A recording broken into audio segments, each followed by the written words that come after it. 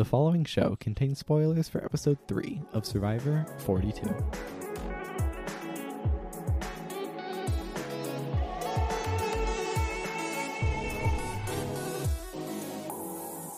Hello again. Hello again. Hello again. Welcome back to RNG Show. It's a podcast. We like to talk about Survivor, and the cool twist is that we have like a fantasy season we do where we like keep track of points for each player whenever they do something cool and they like find an idol or they win a challenge or like they win the game. All those things are there. We have this new mechanic this season where we have chance die we can earn when something wild happens, like somebody finds an advantage in the grass or they go home at the end of the episode in the first half of the season. Wait, I thought this was sports betting. No, that's a few podcasts down the hall. Wait, then why haven't I been hitting tune $5 a week for the past for the past what 8 seasons? Oh my god, the drama.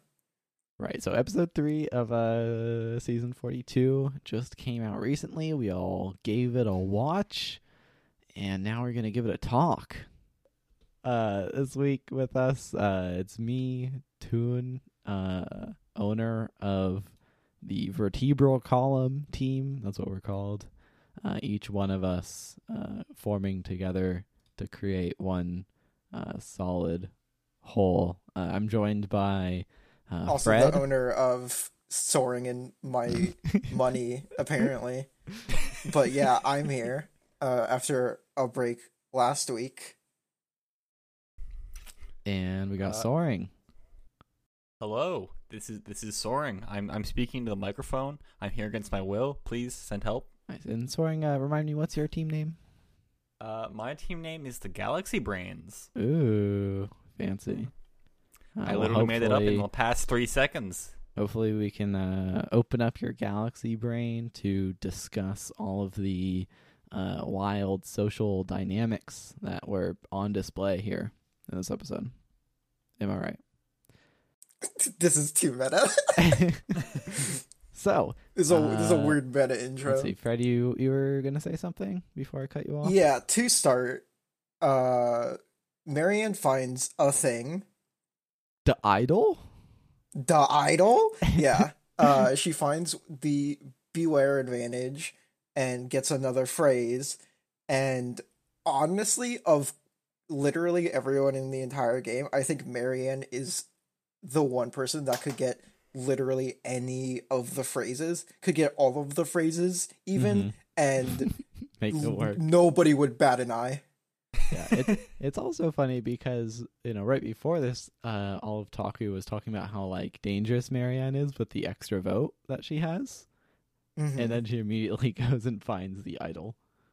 Oh, right. She also like got super caught, right? And it was this really awkward moment where who was it? It was Lindsay and it was either Jonathan or Omar. There's only so many of them left over here now. Yeah, something like that. And they were like, "Hey, what's up?" And she's like, "Oh, I was just looking for flowers or something." And I'm like, "Oh God, she's gone. She's gone forever. It's over." I thought it was doomed. I feel like if you ever do get obviously caught looking for an idol, you just have to say, "You got me. I'm looking for an idol." Yeah, that's how I felt, right? When they walked up and caught her, I was like, "Oh, you have to just be like, yeah, I'm looking for the thing." And just kind of like take the We're all L on gamers it, here. because otherwise I feel like it just makes you even more suspicious. Like, yeah, it's bad to have a target on your back because of the risk of you finding it, but you just kind of piss people off. It makes you look even worse. Yeah, it makes you look even worse if you tell them, "No, I was not." And then our phrase here was like, this reminds me of the story of the bunny eating dinner in the mailbox. Yeah.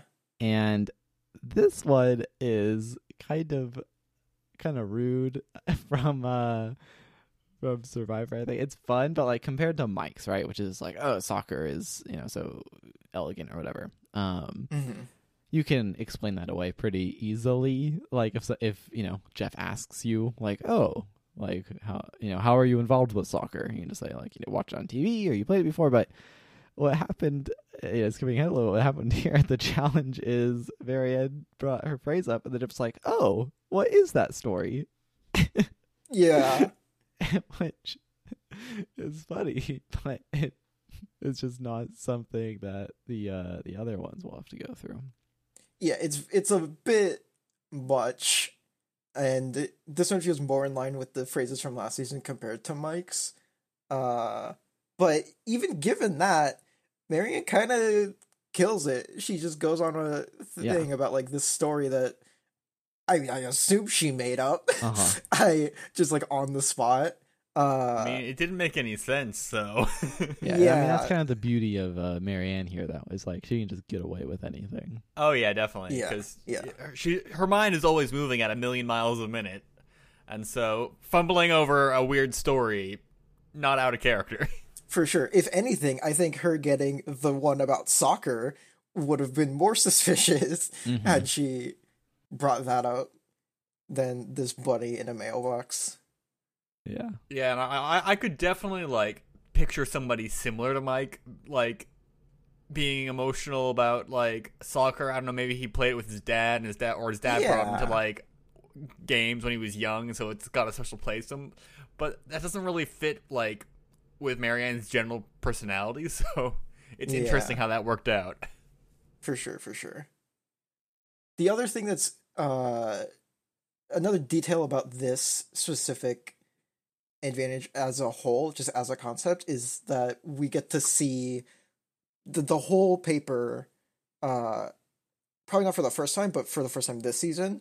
And there's some details on there that I didn't realize were a part of it and don't seem to be actual rules. But like, one of the rules is that the way it's phrased is that when you get this advantage, you must say your phrase at the next challenge. Right. Which Mike very specifically did not do after finding his advantage originally. Yeah, and it's worded in a way where it's not like, to, unlock the power of the idol, you must say this. It's just like, you have gotten this.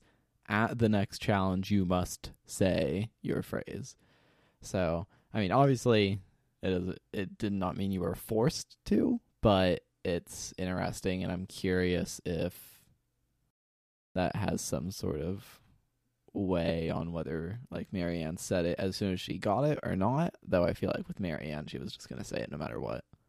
The beauty, right, and we saw this last season, is going to have Marianne bringing up the story of the rabbit in the mailbox again until this goes through.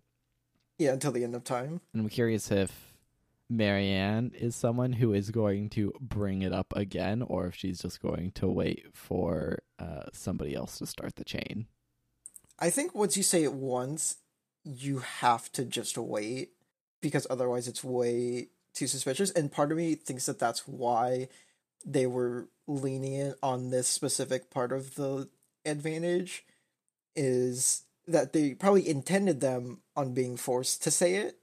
But after last season, where Xander had to say it every single challenge, it's, after the second time, it's very clear that something else is going on here. And kind of, as we talked about last season, it ruins the whole thing, the whole concept, because it just makes it way too obvious. Yep. So it's possible that that's why they're like, you don't actually have to, because there's strategic decisions to be made there with withholding that info. Speaking of Mike and back that idol, on the body, the Green Tribe.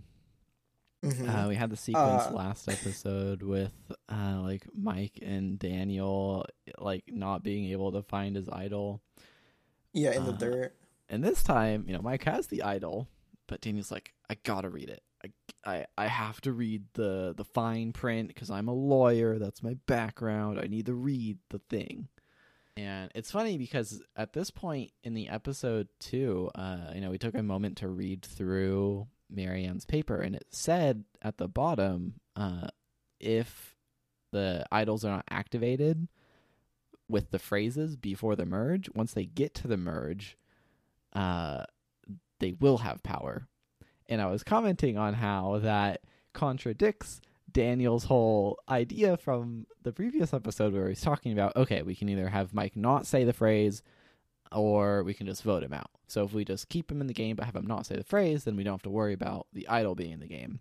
And now we know that the idol will be in the game. And that ends up being the whole little subplot here, is Daniel learning that his plan didn't work. So that was kind of a fun watching experience. But do they ever point this out though? Yes, Daniel does in the episode.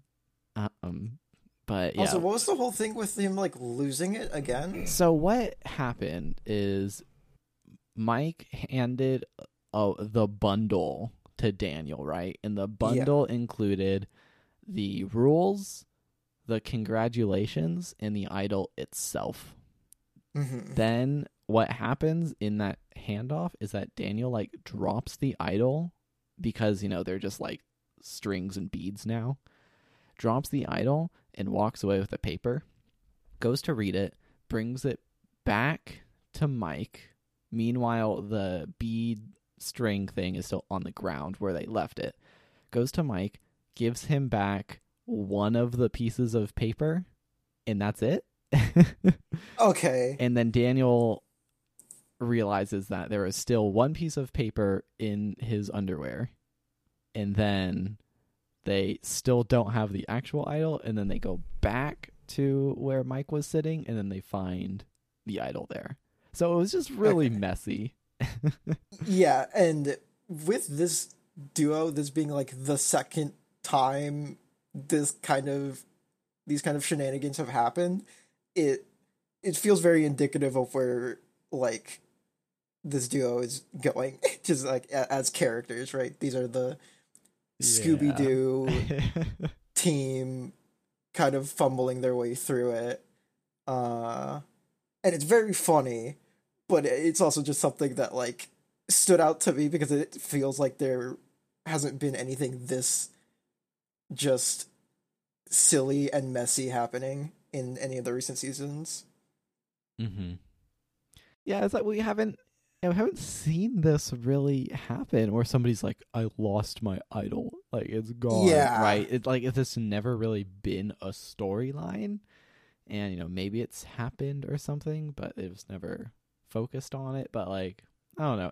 People are so careful. Yeah, it's a really unique scenario, and I don't know if it's just because they're not being careful in this case or what. But I think it's funny, and definitely really is establishing these two as people to maybe not take completely seriously, or maybe we're just being disarmed, and they'll turn into machines later on. I don't know. Yeah, they're trying to set them up as lovable dorks that fumble their way through, and you end up rooting for them because they're just doing their best, and it's kind of a disaster. I also feel it is worth mentioning that Daniel, or at least Daniel's tribe, take some time to bring his shoulder back up, which was partly in question whether it would ever be referenced again. And, here it is. Though I wonder, how much of this is just a, character moment where you can recall that detail versus any sort of foreshadowing. I really don't get the vibe that oh, this is all leading to Daniel being pulled out of the game because of his shoulder.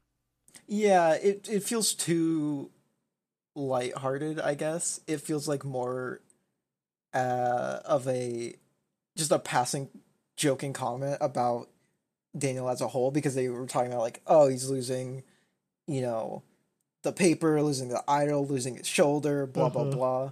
It's more of just haha, look at what is it, silly dummy Daniel is, as opposed to being oh man, I'm really worrying about Daniel and that shoulder, It's just I don't know if he's gonna be up for the challenges. Like, what if it pops out again? Because, like, that's what I would expect if it was something to be concerned about.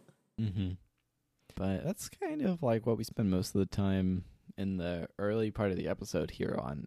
The sort of structure of the episode is certainly different than a standard episode, thanks to some interesting segments we have later on. But we have the challenge here, and this definitely has. First of all, we just completely ignore Blue Tribe. Yeah, no Ika. We don't need to hear from Ika. Surely that means that they lose the immunity challenge, and we spend the rest of the episode with Ika, right? Surely. Right. But yeah, this challenge is pretty unique because it's going fine. First of all, right, it's like going great for Taku. Jonathan is literally carrying his tribe. Yeah, Jonathan just does everything. Jonathan does the underwater swimming. He holds the ladder. He brings everybody single-handedly. He rescues people from drowning. Yeah, does the layups with the sandbags, and done. Right. Taku done with the challenge. The other tribes are still trying to unlock their ladders or whatever. Yeah. So they get to chill. They're happy with their victory. And the other groups are really not having a good time out here on the water.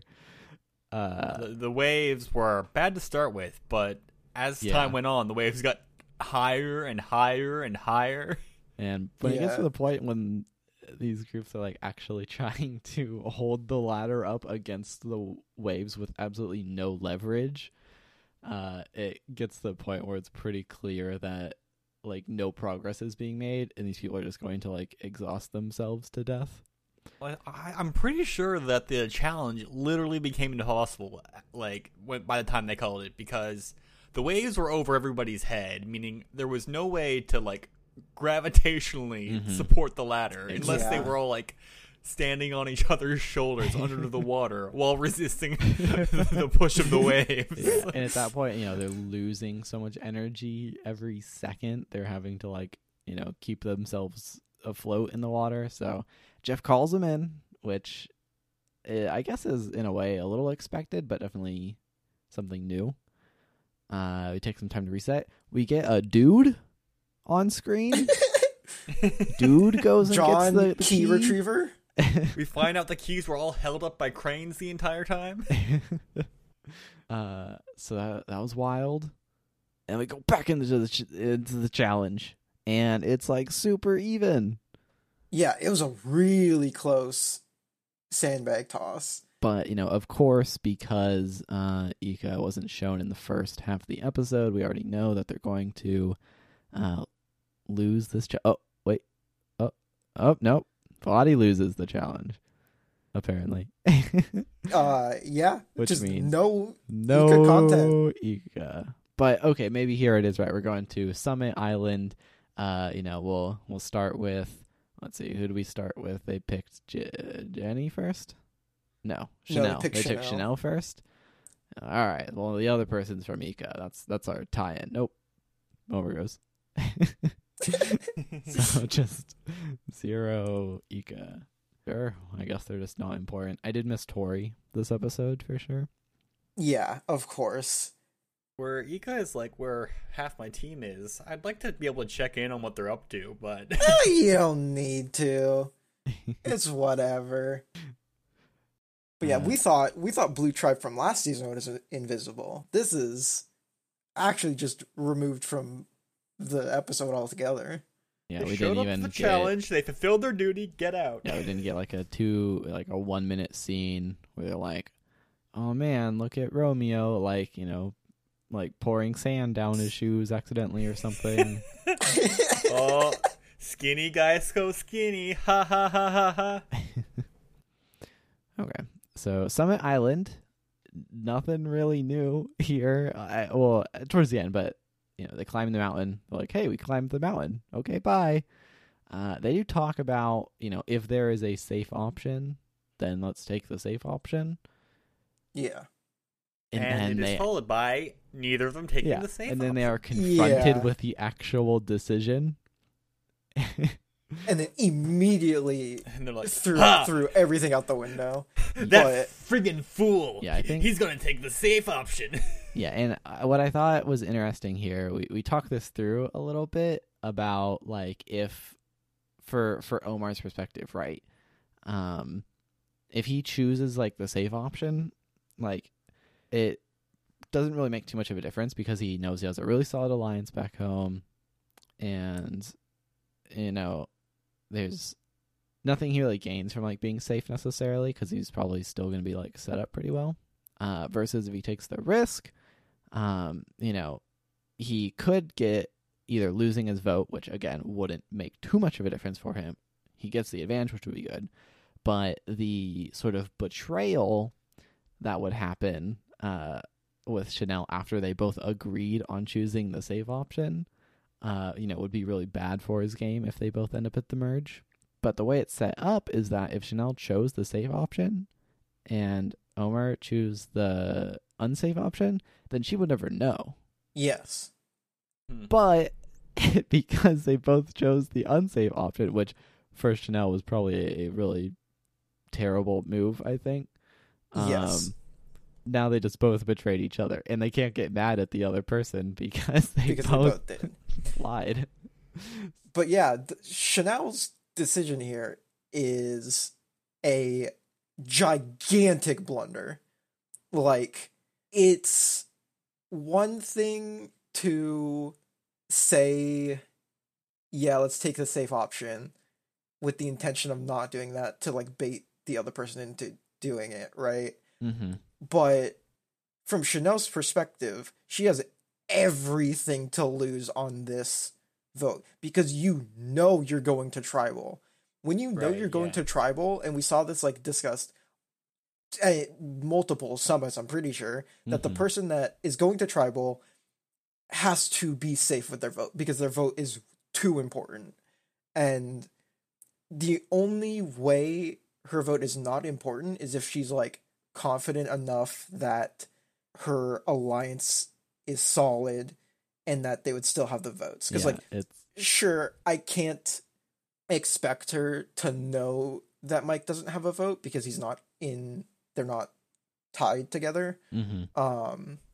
But even then, giving up your vote right before tribal is such a huge blunder. And really, she kind of did herself a disservice, too, when they agreed to choose the safe option.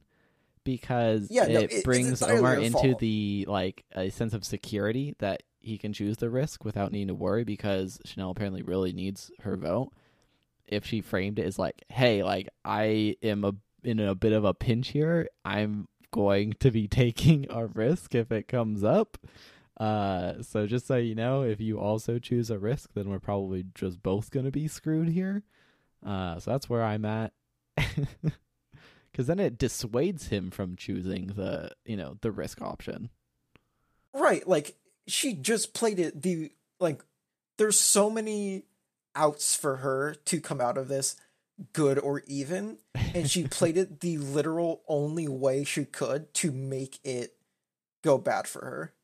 Because, yeah, like he said, if she upfront says, I need an advantage, then Omar goes to the risk and says, she said she's not going to do it.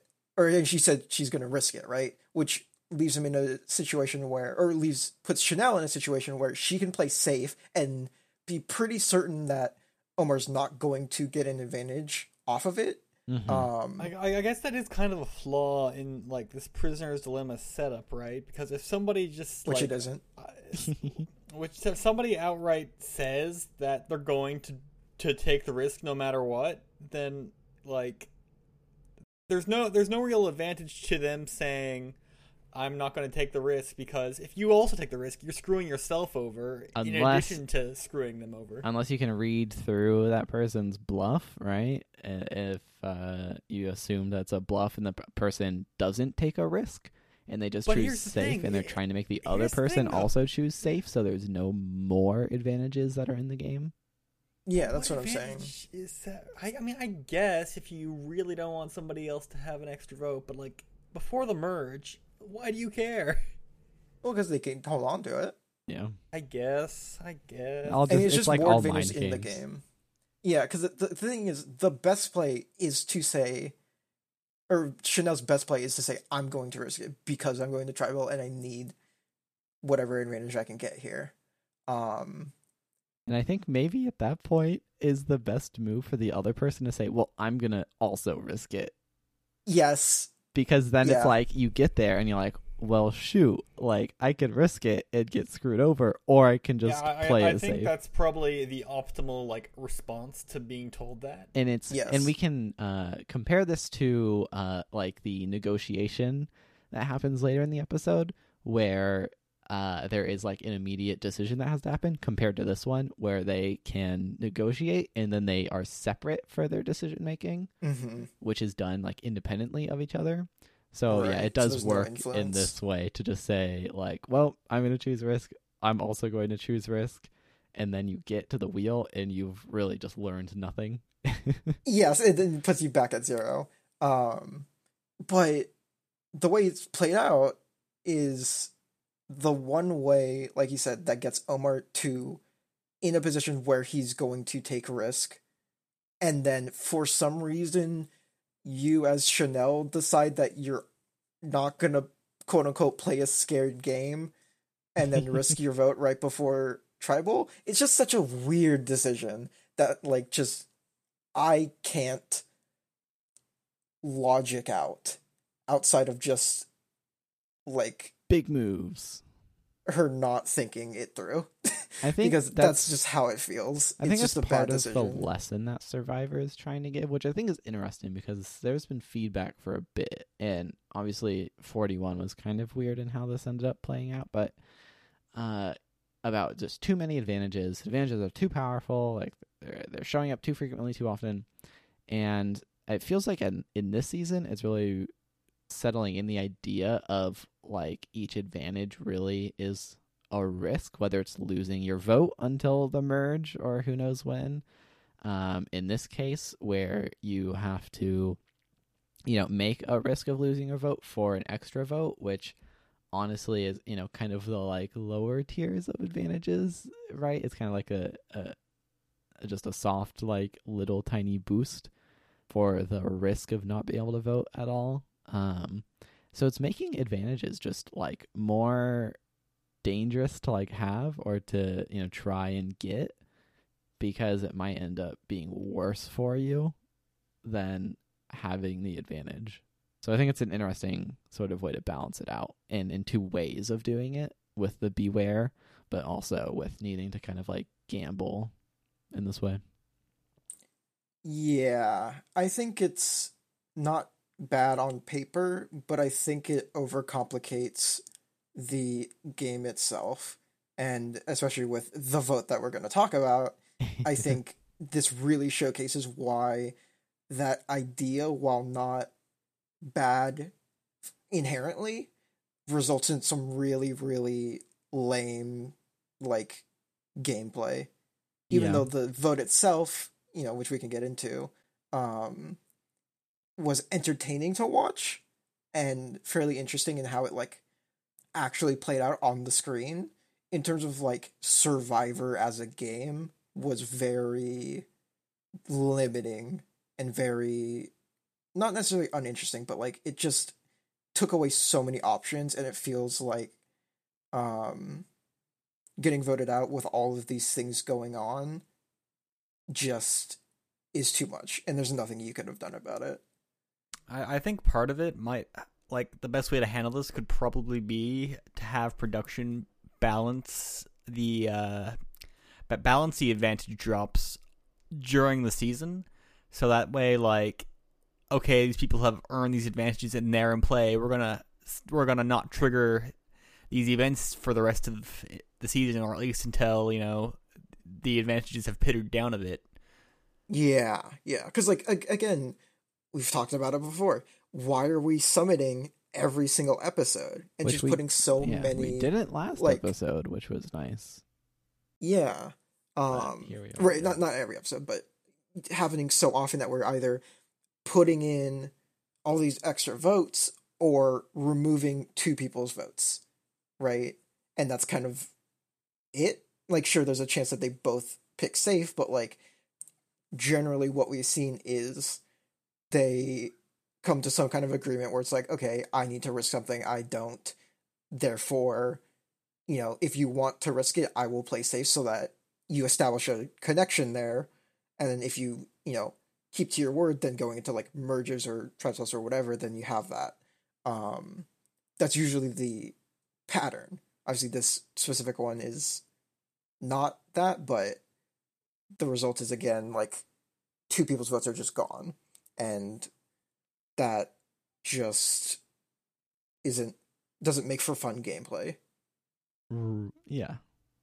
Well, I don't necessarily think that two people's votes being gone it directly results in bad gameplay. I think this was kind of just the way the cards fell on this occasion, because I think people losing their votes increases the dynamicity of the gameplay generally. It's just where the numbers were this time, it didn't really work out, because if you don't have your vote, then you have to expand your social game. Maybe you can't have your number one choice, but maybe you can find a compromise that you like better than what the rival alliance is originally going for.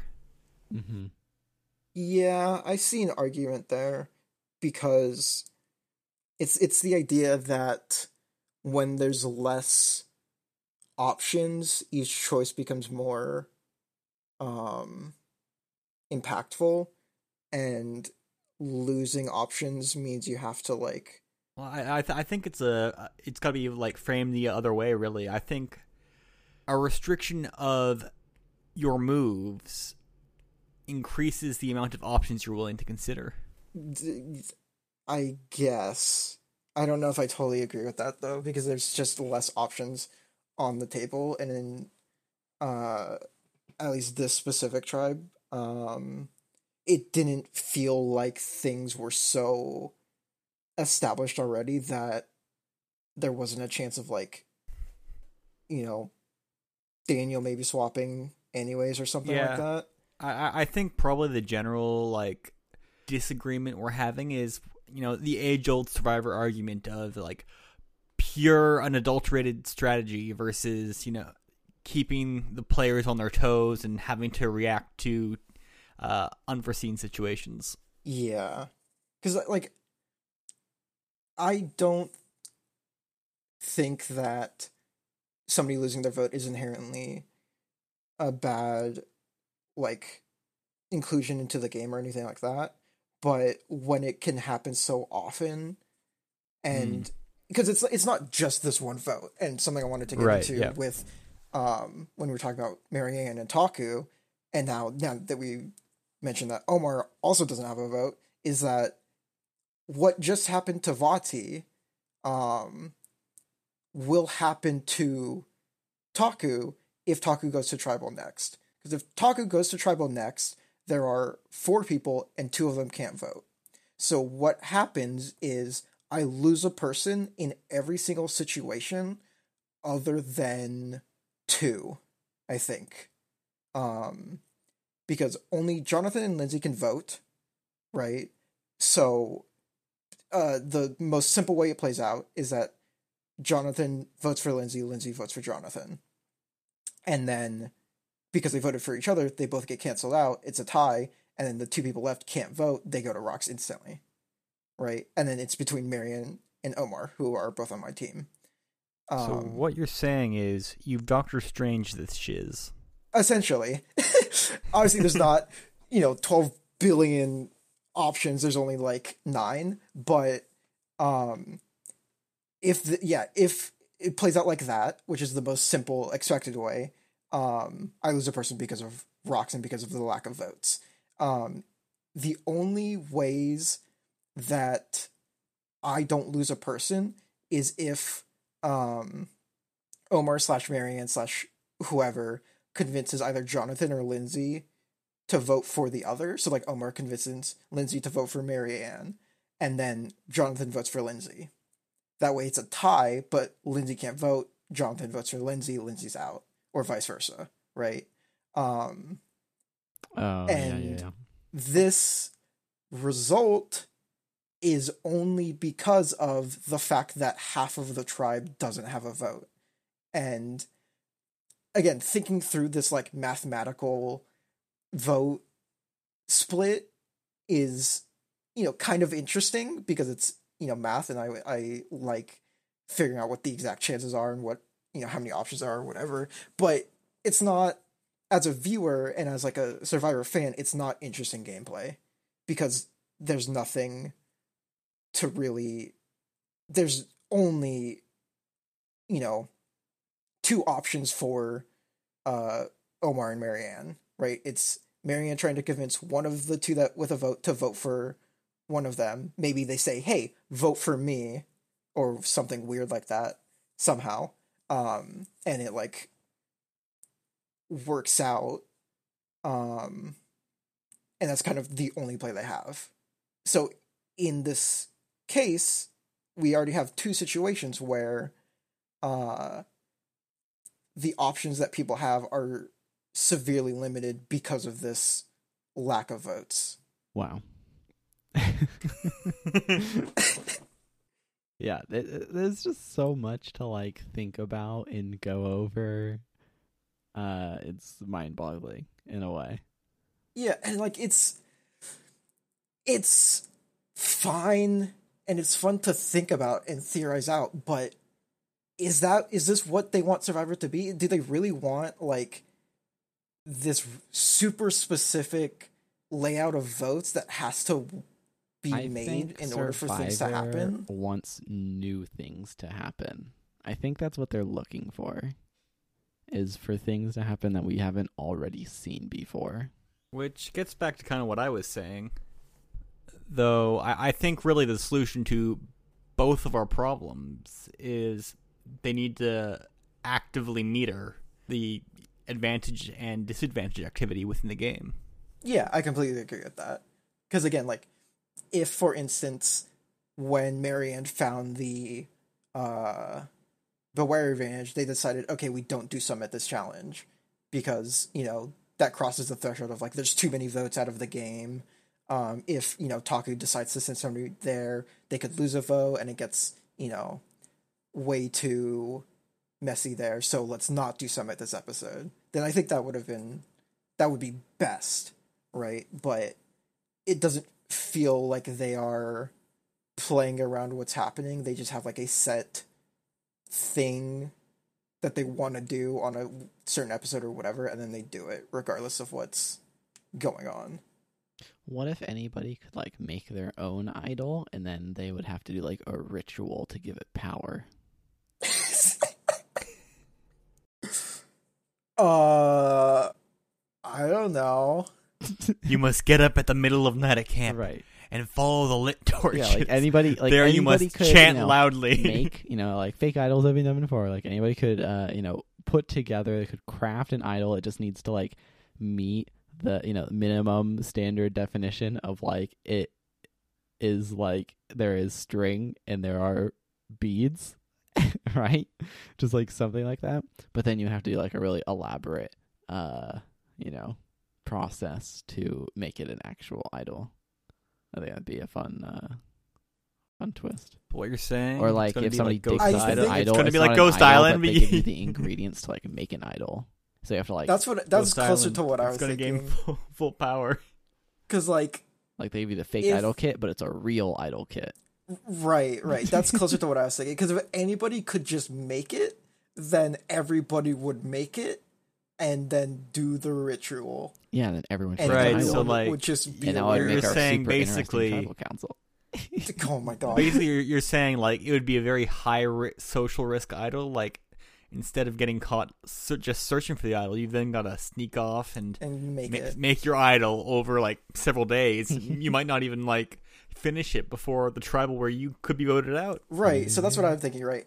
Instead of like the Beware advantage, they just get a bunch of string and beads, and they say, "All right, make it." And then once you make it, you have to like Soren said, maybe they have to go to Summit, right? If you bring your crafted idol to Summit, I don't even think that's that interesting. I think that Yeah, it's You've not. just got to get it done before the tribal council where you're being voted out. And like, But, Jeff's but going with to how be much time you have, I feel like you could kind of just do that. But you got to be alone. Okay. Yeah, but that people was like just, have made fake idols before. I feel like you just do it. It was just hypothetical.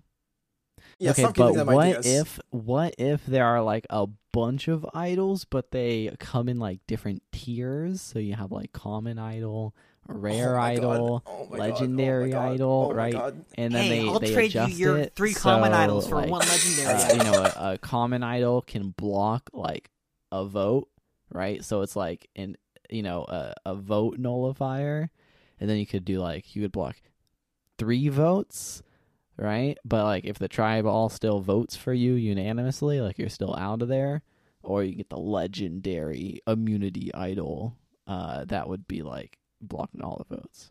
You know, This is honestly not as bad of an idea as I thought it was going to be. you could do it. I don't know. I also think what they're doing with like combining different advantages, like we have the amulet, right? That like is still being tossed around here. We've had a lot of like split idols in the past where like you need to combine 2 halves to turn into like one. This is exactly where I was about to go as well. I was thinking the make an idol idea, but you don't get all the pieces in one package. Yeah. You've got to find multiple packages. Somebody else could find part of the package. It's like the Zelda game. You find the string and then you find okay, sweet.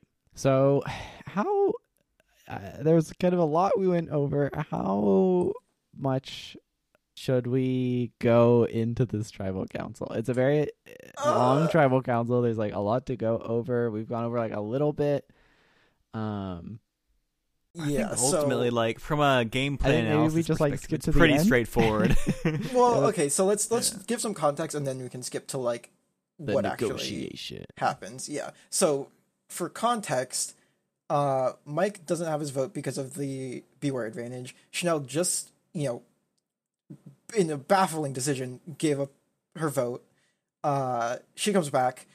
I am unclear if she told Daniel that she risked her vote and might not have one. I don't know if she did that or not, but they go ahead and start trying to get Hai and Lydia to split their votes in order to get a tie, and then vote one of them out, because Jenny and Daniel could still vote.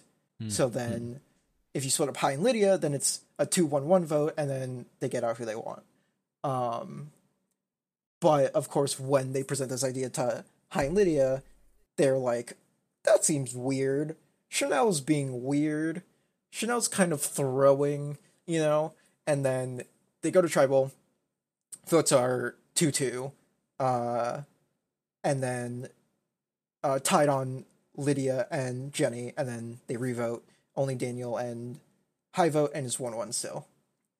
And here we are in this kind of segment where now we are going into a situation where we're having a discussion to ultimately decide, is Vati going to go to Rocks, or are we going to vote someone out? Yeah. So similar to Chanel and Omer earlier, where I was saying like, your best move is to start out by saying, I'm going to choose the risk option no matter what. What we kind of have put together is that Hai should be like, okay, I'm going to Rocks no matter what, because then it gives Hai the advantage in the negotiation, because then they need to like convince Hai to not do that. But what's interesting is that instead of Hai needing to like assert himself in that way, instead Daniel is like, I am not going to go to Rocks. I don't want to go to Rocks. Yeah, Daniel completely gives up his entire position in this negotiation. Frame 1. He does not have an argument anymore. I jokingly said, like, as soon as Jeff said, oh yeah, let's negotiate, and you guys need to figure out what you're doing, I jokingly said, okay, I just go to Rocks. I handshake and, the person with the other vote and just say, we go to Rocks, and, see what they do. When, like you said, after we kind of thought about it, that is Hai's best play by far. a big part of that is the fact that out of the 4 people who would draw rocks, 3 of them are not in alliance and voted against him, and he's the only one that in his alliance. So the numbers are just on his side there. Hai's best play mathematically is to just go to rocks, or to at least establish that he's never going to change his vote and that he's willing to go to rocks, because that puts Daniel on the back foot. For Hai too, it's like, the two, and it's funny how this turns out, but like for Hai, if it ends up being like, if Lydia goes home, then Hai is probably next, and if he goes to rocks, then he gets to go to the next day, right? Keeping Lydia, and he's like still ideally in the game, or he just goes home, and it's like, well, whatever. Yeah, it would still be his best play there. The versus math is Daniel, just on his side. who now has kind of like put himself in an awkward spot, because if he, at least what I was thinking is that if he decided to like keep Lydia, then like no one's gonna trust him because he betrayed like everybody. Yeah. Or he goes to rocks and he likely, has someone on his new side going home, and it just ends up like not being worth going through any of what he went through. But he manages to get, and we'll have to see next episode, right? But it seems like he manages to actually get out of this pretty well by throwing everybody he was originally going to be with just totally under the bus. Well, specifically Chanel. He doesn't really throw Mike or Jenny. He throws Chanel hard under the bus. Yeah, it's part of Mike, because he is actively working against Mike in this moment. But yeah, really just taking Chanel and like twisting her words and just going forward with it. And I feel like it worked pretty well. I mean, there's a better way to go about this, right? Instead of saying, well, I thought Chanel was gonna, or whatever, like, the very obvious play is, I was just say, the more neutral statement of, I was just listening around camp, and I thought that this was where the numbers were, and I wanted to stay with the strong side. I feel like that, in this situation, that doesn't work, because Daniel was very specifically part of either plan with a very specific goal. And I feel like at that point, it's not like they can just kind of float, be like, oh, I was just hearing this and hearing this. It was very like specific, dedicated plans that Daniel was playing a part in. Yeah, Daniel was too involved. But if we assume that Chanel has a vote, which nobody at the time, at least on the other side, had reason to believe, then the numbers are on that side through and through. So he can say, yeah, I talked to both people, but it sounded like the numbers were on this side, and I wanted to be on the side with the numbers. But the thing is, yeah, no, you're right. Well, no, because if he, hold on, this gets complicated. Because if he because he knows that Mike doesn't have a vote, Hai and Lydia don't, then he would know that the numbers would be with either side. Right, he knows that, but the others don't know that he knows that. Yeah. I think couldn't they say Daniel is like holding on to so much information that he is trying to keep hidden from the other people who he has, kind of sworn allegiance to both sides, and he knows exclusive info about Mike and about Chanel, but is trying to not let on that he knew that info. Yeah, okay. Well, that makes sense. I think that's what I'm saying. Like, given the assumption that that Lydia and that side don't know about the advantages, all he really had to say was, "There's more people over here than over there. I want it to be with the numbers." Yeah, the only other thing is that when he and Chanel push so hard for this split, it only really makes sense that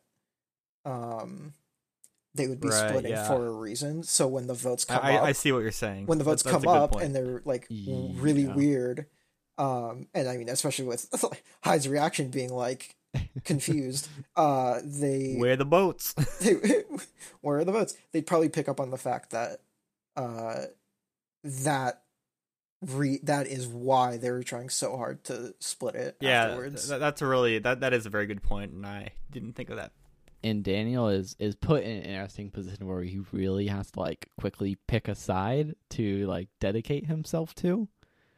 And it's possible he, might be able to like reconnect with Mike, but it feels like, that bridge with Chanel is probably gone at this point. Yeah, but the bridge with Chanel is I think it's really destroyed. Interesting that Daniel is making the choice here to move forward with Lydia and Hai, especially because, we know this information, like Mike isn't like the biggest fan of Daniel anyways. Like they're working together, but Mike has made it kind of clear that like Daniel's neuroticism is just not what he's looking for in like a tight alliance partner. So I think going with Hai and Lydia, even though he's definitely like the third in that equation, is probably better, especially if they can just move forward from here and get out like Mike and Chanel if they have to, and then by the time they get to the merge, like everything kind of shuffles up anyways. Yeah, so then the next concern for Daniel is whether or not, or the big next question mark is whether or not Hai and Lydia actually like believed what they said in that they weren't going to hold it against him. Yeah. And because my thought is there's no way, right? If you are a Survivor player, you don't let this kind of thing just go like that, but you say that every single time to get his vote there. But they might believe it, and I feel like especially Hai, after such a exhausting tribal that must have been for him, probably would be fine with working with Daniel in some kind of genuine fashion, but maybe, like you said, he is the third, maybe not in the long term. Mm-hmm. But it's definitely interesting. Like, I can't say that Daniel like came out of this, making the right decisions along the way, because he definitely did not. He definitely played it horrible until he threw Chanel under the bus. In the end, though, like, he got through the vote, and ultimately, if they were going to go to rocks, right, then it was probably likely that it was going to be, one of the three on his side, like, going home. So he might as well take control of who from, like, his side technically is going home. And really, like, Jenny is probably the best choice there, if anything, because it makes Mike now more dependent on him. Yeah, for sure. So. I also just got to say, I feel really bad for Hai. Yeah. Beyond just being confused by the votes, the sheer amount of emotional and direct manipulation that it's went very on. Like plain textbook, like emotional manipulation, like gaslighting. It's very much like, oh, this is what we're doing. Yeah, and I felt really bad. And I mean, kudos to him for like not giving in and saying like, I'm listening, but I am not switching my vote. Big ups to Hai. Yeah. For coming out of this, making the right thing, or making the right choices and doing the right things. But my God, watching the four people in the other alliance just like puppy dog eye him and try to get him to change his vote was insane to watch. So it's certainly a memorable tribal council. I feel like one we might be able to refer back to at later points, thinking about, what it's like when we have these tribals where so many people like don't have the ability to vote and whatnot. Yeah. But good. And it's just like it's new. It's like a unique show, or showing to us, which is kind of like what I can hope for. Yeah, it's definitely unique. But again, like I mentioned before, the result, even though after talking it out and like everything, it's how it should have played out given circumstances, it still feels so undeserved that Jenny goes home here, right? Obviously, yeah. Like, I'm biased, but it still feels that way, right? Because it's not like she did anything wrong. It's not like anyone really outplayed or outmaneuvered each other. it's mostly just like this What it came negotiation down to. going Yeah. a certain way, because it's like a not as extreme version of the Suri vote, right? Uh-huh. And it's just kind of like, I don't want to see more of this. I don't want to see more of these, like, Yeah, it was fun to see this time, but if, it would be really exhausting if every tribal was like this. right. And again, that's why I bring up Taku, because if Taku goes to tribal and Marianne doesn't get her idol activated Uh-huh. in time, then it's just going to happen again. You're right. Or Yeah, it's this really you're totally weird right. vote, and whoever goes home will probably feel undeserved. Because again, the only way it plays out where it doesn't feel like quote unquote undeserved is if, you know, Omar or Marianne maths it out and sees their one line Yeah. and then goes for it. I guess we'll just have to see, huh? Yeah, it's just like I don't want to keep saying it. I don't want this to happen. Yeah. Okay. Well, yeah, certainly a lot to think about for this episode and going into next episodes especially. We'll have to kind of keep our eye on that. Should we start talking about some points? Yeah. So I want to start with the trade that we made Perfect. at the I end was of gonna say episode that. 1. We made a very bold trade between Jenny and Mariah. right. That I was feeling pretty burned in episode 2 when Mariah went And home. I felt like a gigabrain genius. I felt like I had made the greatest trade deal in history, dropping Mariah right before she gets voted out. I was on the top of the world. I became a Jenny stan instantly. And then Jenny gets voted out. And then she gets an extra point the next episode and goes home. So ultimately, the difference here is 3 points that Fred has earned as a result of this trade, which is important. We will go over this a little bit later, but only 3 points, which in the big picture is like literally nothing. But really funny circumstance there, especially when we've had trades like Jeremy and Tony before, where it's like somebody who like kind of hangs around and then just goes home versus the person who earns by far the most points in the season. Funny stuff. Okay, so let's go ahead. I'm looking at our spreadsheet here. You can follow along if you want over at rngshow.com/42, or you can click the link in the show notes or on the episode 3 tab. Looking at our scores. Last week, Fred was down pretty low on points. It's my week to take a turn here. All the way down at 6, a pretty poor showing for me, especially. Very not average for me to do this poor. But I think it's interesting the way we've set up our different tribes with the tribes that the contestants are on, and how it's not fully balanced, and it creates these kind of fun situations where, if Vati does really well, I do really well, and if Taku does well, you do well. But basically, I'm a 6 points. Boo-hoo, whatever. At least I didn't lose 2 people. Next we got throwing shade already. next Mr. 6 points over here. TV Wow. up at 12 points. Thanks to Drea and Lindsay in their challenge performance, and you can't forget Lydia, who got voted for but did not go home. Out of however many people have been voted for, it's the first time that's happened. So there's a TV at 12, a little bit above me, I guess twice as many points as I do. Then another step up, we got Soaring. Big pull of points here with Ika getting that second place immunity, and with Jonathan, really should get all of Taku's points. Yeah, should get an extra Jonathan. like 20 points. My God. I will gladly accept points from Fred's team.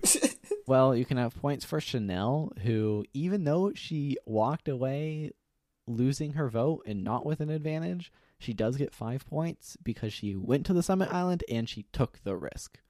That is the metric we are judging by with our current rule set. So Soaring up at 19 points. Then, couple points up, we have Fred, who is our big earner for this episode on all accounts. 21 points total. We have Marianne and Omer with a bunch of points from the challenge. We have Marianne, who finds that Beware idol. We have Omer, who also does the Summit Island and takes the risk, even if it didn't pay off. The big numbers there. We got a 10, a 1, a 10, and O. What a fun set. But also, because Marianne found the idol and because Jenny went home, Fred gets 2 chance die this episode.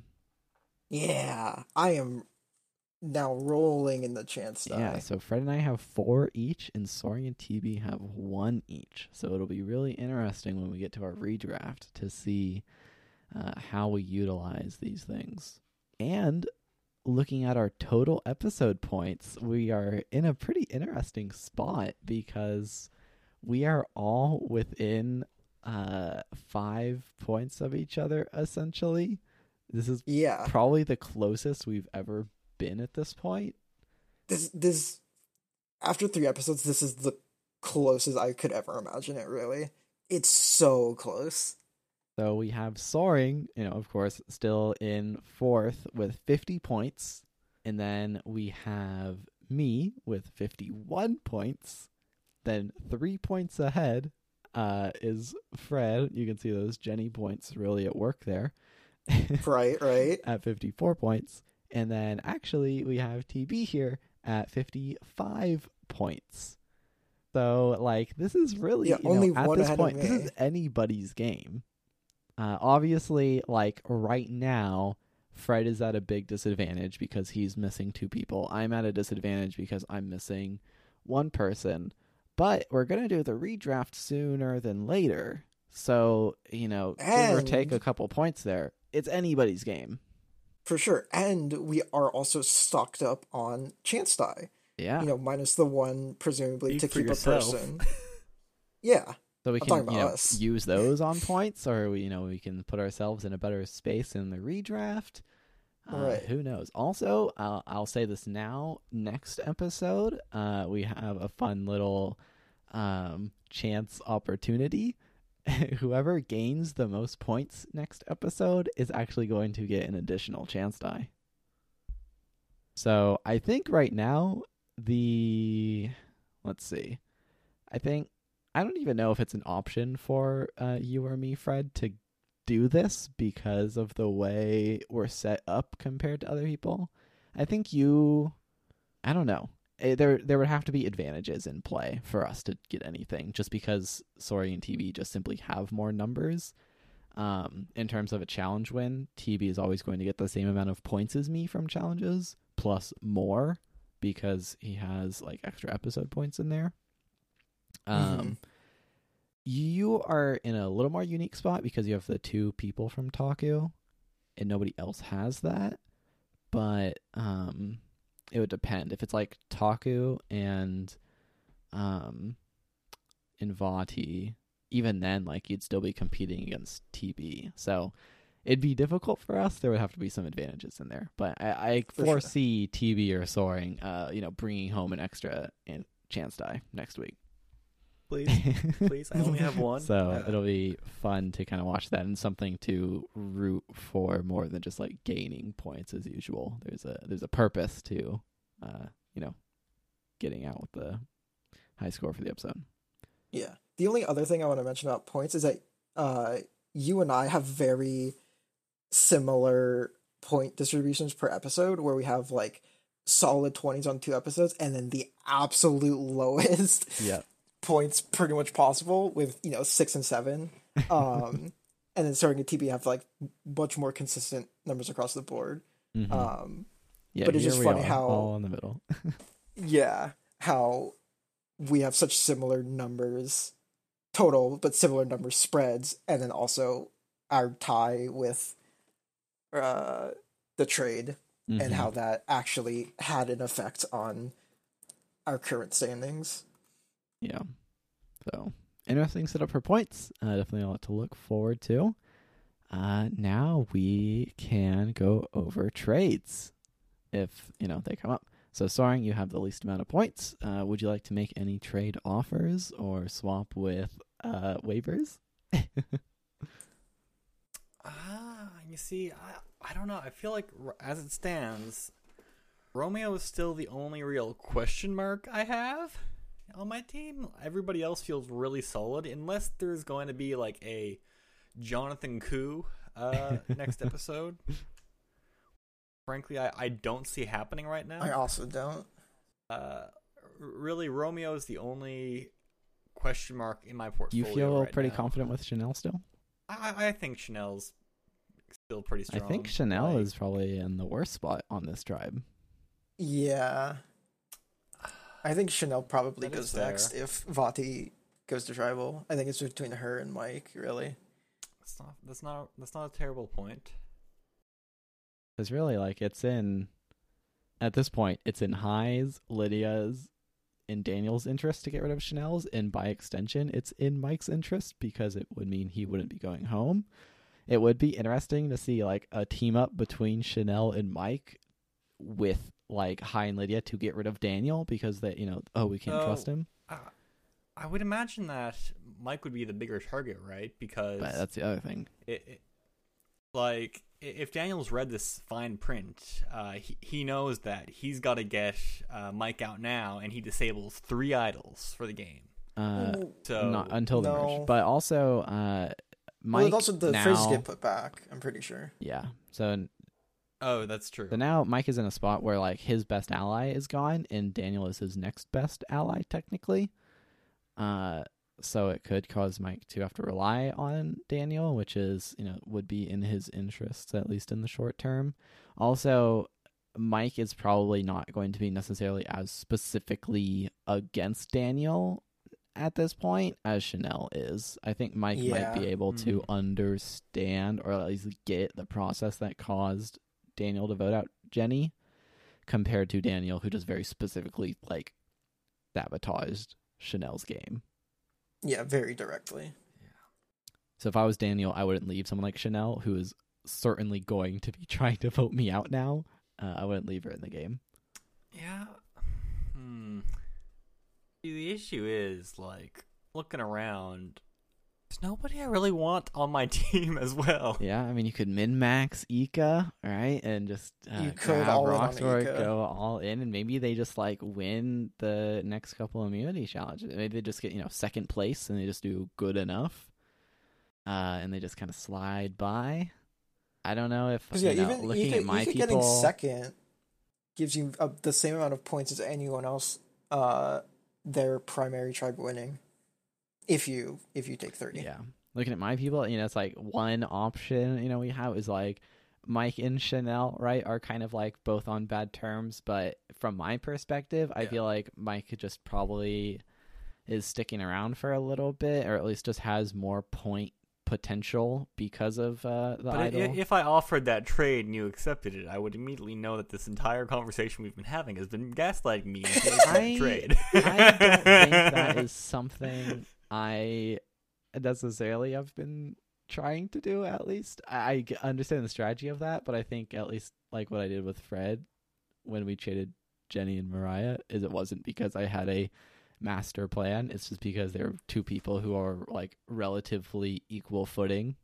But I don't know if I want Chanel. I don't see any like upsides to Chanel really, because the way she played in this episode with like the ship wheel and what happened at Tribal, I just feel like she's not looking good in the long term here, both either as someone with social connections or as someone who just with game smarts. Really, I'm just trying to influence you to take Roxroy because I think it'd be really funny for you to have almost entirely Ika. That's my sole motivation. Because I do agree with your analysis here that Mike is probably the better keep. So I don't think this is some grand scheme to bait Soaring here. I would agree. I also agree that it'd be really funny if Soaring just commits to Ika and that's, how he gets all his points. Yeah. Is making this big play and then Ika going on a run and Soaring just crushing us. Because I'm in a position where I don't want to get rid of either of my Yeah, people. it's like your two people are like too valuable to make any moves with at this point. Yeah, and even just thinking about like after this episode, I was thinking about like winter vibes and stuff, and Omar's really the only one still that's giving me any kind of like yeah, really traditional vibes feels. Yeah, because nobody on Vati feels like a winner, especially after this episode, right? And then Ika's just invisible. So I'm left looking at Taku, and it's just Omar, really. So I'm chilling. I hate trade conversations. I mean, you could always trade Jonathan and Roxroy too. No. What I'm thinking now is like I really wish I had gotten a peek in on Blue Tribe this week, so like I knew where the politics stand. Yeah, we have no idea what has happened since the like weird alliance thing with like Swathi and Drea, or Swathi and Tori went. If Roxroy is still being super annoying around camp, like anything. What's up with Romeo? Like, is Romeo tight with anybody? Is he just like chilling by himself out there? Mm-hmm. We don't know. It's got nothing. You got to go by pure vibe, Soaring. No, this is like I understand the risk associated with Chanel. Is this some sort of fallacy staying with what is familiar? This is the one we had with Deshaun last season, right? Yeah. It's true. Okay, Toon, shut the hell up. And I'm going to talk to Fred because Fred is so much more Fred doesn't have any players that he wants to lose. So what is your analysis of Toon's Fred's team right motivation for you to get the least amount of points so he can win? Yeah, but like I don't care enough. Because like again, it's the same as last season. Sounds like a manipulation tactic to me. Oh my god. Don't gaslight me.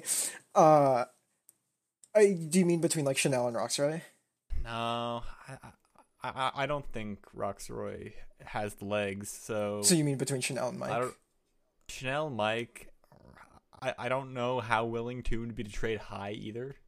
Mm-hmm. It'd be nice if TB was here because there's also some stuff I'd been thinking there, like I don't know, Romeo for Drea.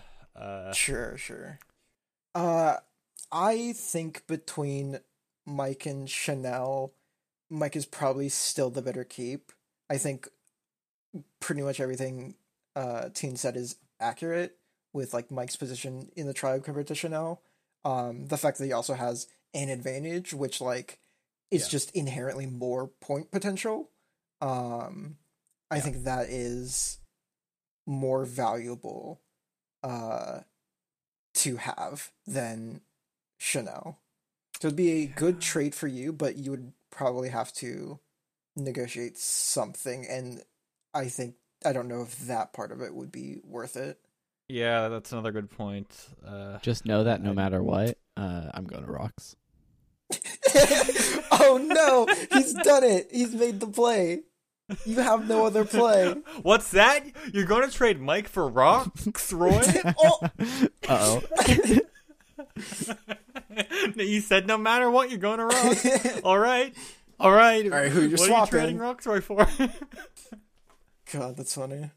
I'd be open to a Mike Chanel trade, I think. I mean, realistically, it is not a trade I'm interested in. I mean, you'd have to come up with some sort of incentive for me to want to do that.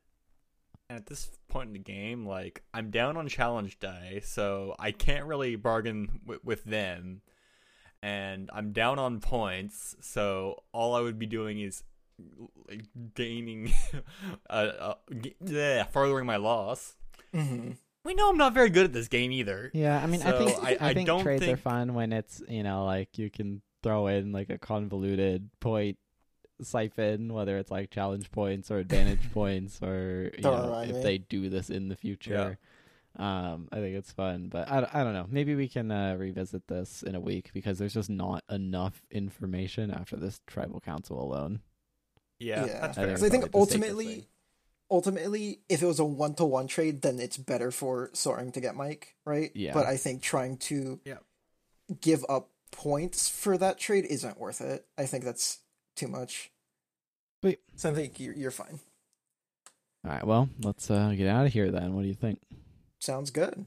All right, so you've been listening to RNG Show. If you want to go check out any of our other episodes, those are all on rngshow.com. We got an anchor page, and you can scroll through all of our past episodes.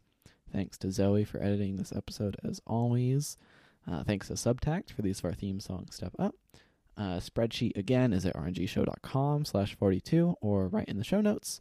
And we'll be back here next week with either the same or a slightly different group of people to go over the episode. Maybe we might actually make some trades. We'll see if I follow in Fred's footsteps and I lose another person.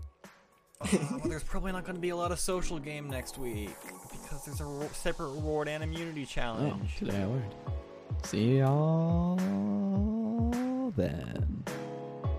Bye-bye. Bye.